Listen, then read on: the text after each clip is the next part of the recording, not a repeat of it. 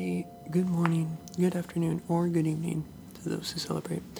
You are listening to The Great Musical Adventure, just a show where I talk about albums that I have been listening to, that I quite like, and that I think you would like as well. It is February 14th here in the great state of Minnesota. We are in the midst of a very cold polar vortex in the Twin Cities area at 9 a.m. As I'm recording this, it is currently negative 19 degrees, quite cold. My car is currently sitting out there in the cold. I hope it will start, but if cars can start in Canada, I'm sure they can start here in Minnesota as well. Though I do not pity those that have to go to work today either. It's also Valentine's Day for those who celebrate. There are a lot of people out there that don't celebrate it, but there are a lot of people that do, especially if you happen to be in a relationship. I know I will be having some takeout with my own partner today. Though, of course, not dining in, one, because of the pandemic, and two, because it's stupidly cold out, and I don't know why you would want to be out in this sort of weather. The first album I want to talk about comes out of the Netherlands. It's Solex with her 2001 record Low Kick and Hard Bop.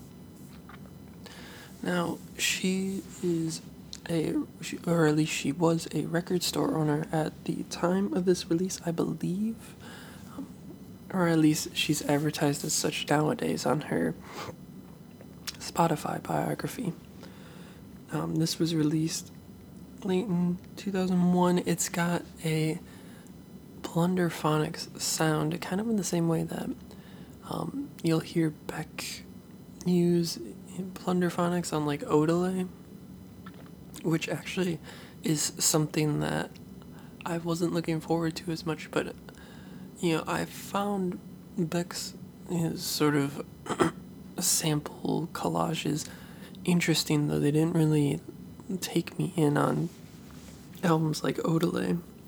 I much prefer sort of later work where he's actually like doing a lot of recording, like on Midnight Vultures. He gets really dancey on that one. But Solex chooses to use a sort of minimal atmosphere. Things can get, usually it's just the sample that's sort of playing, gets sort of on a loop about, a third of the time. They're usually really groovy samples, like a lot of drums.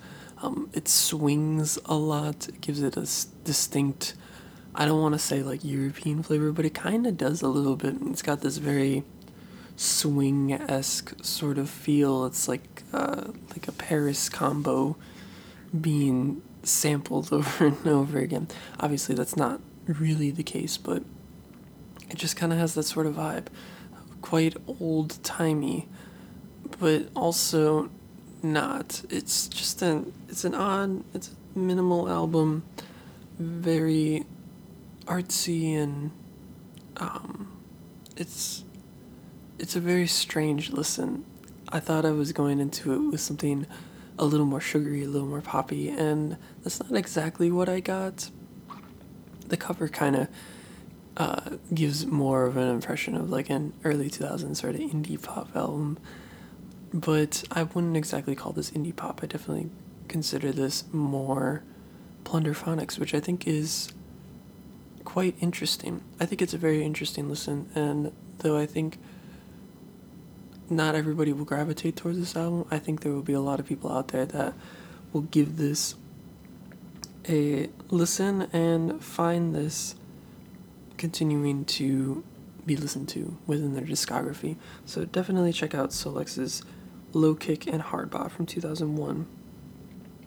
I listened to an album from this year from Leah Ices, and Leah Ices has been releasing stuff since 2008, so she's been out there quite a long time. currently based in Brooklyn. She released an album this year called Family Album, and it's a singer-songwriter record through and through.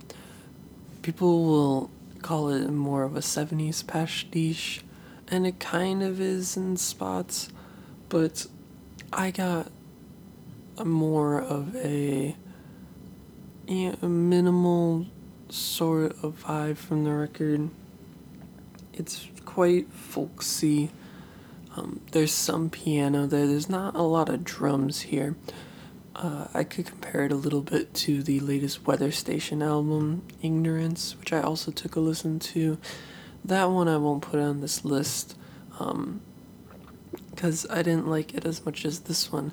And as you can kind of guess from this episode and the past episode, I'm only really talking about albums that I quite like, and that I would feel comfortable recommending or putting my own name on it and saying, hey, this is an album that you want to listen to. And I think Leah Ice's Family Album is an album that you want to listen to, despite its similarities to the Weather Station, and despite the fact that it really doesn't have a lot of percussion on it, and where it does show up, it's somewhat sparse.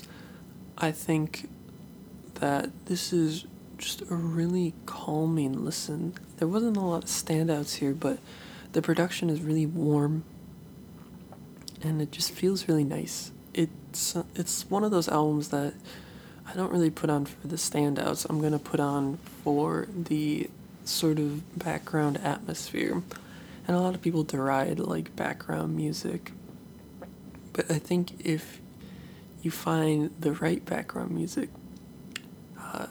it can make a heck of a lot of difference, if that makes any particular sense. This is just a warm, nice listen that you can put on warmer Sunday mornings, or really cold Sunday mornings like this one, and feel cozy too, I suppose. So check out Leah Ice's Family Album.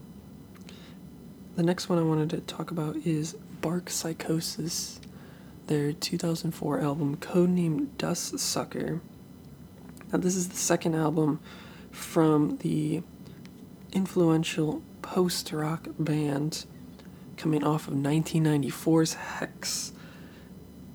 They're releasing an album 10 years later with codename Dust Sucker, and to date, those are the only two albums they've released.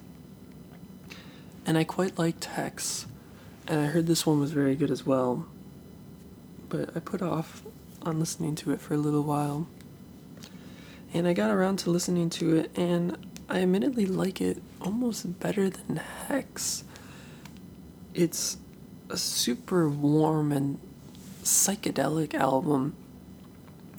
I think the recording and instrumentation is just a little punchier, but not in a way that it would be almost distracting, right? It's still very much a post-rock record. It's still very much an ambient pop record, but I get a much more psychedelic and slightly electronic vibe on tracks like From What Is Said to When It's Red, 400 Winters. That's just a great, well-crafted tune. Just, amazing compositional qualities.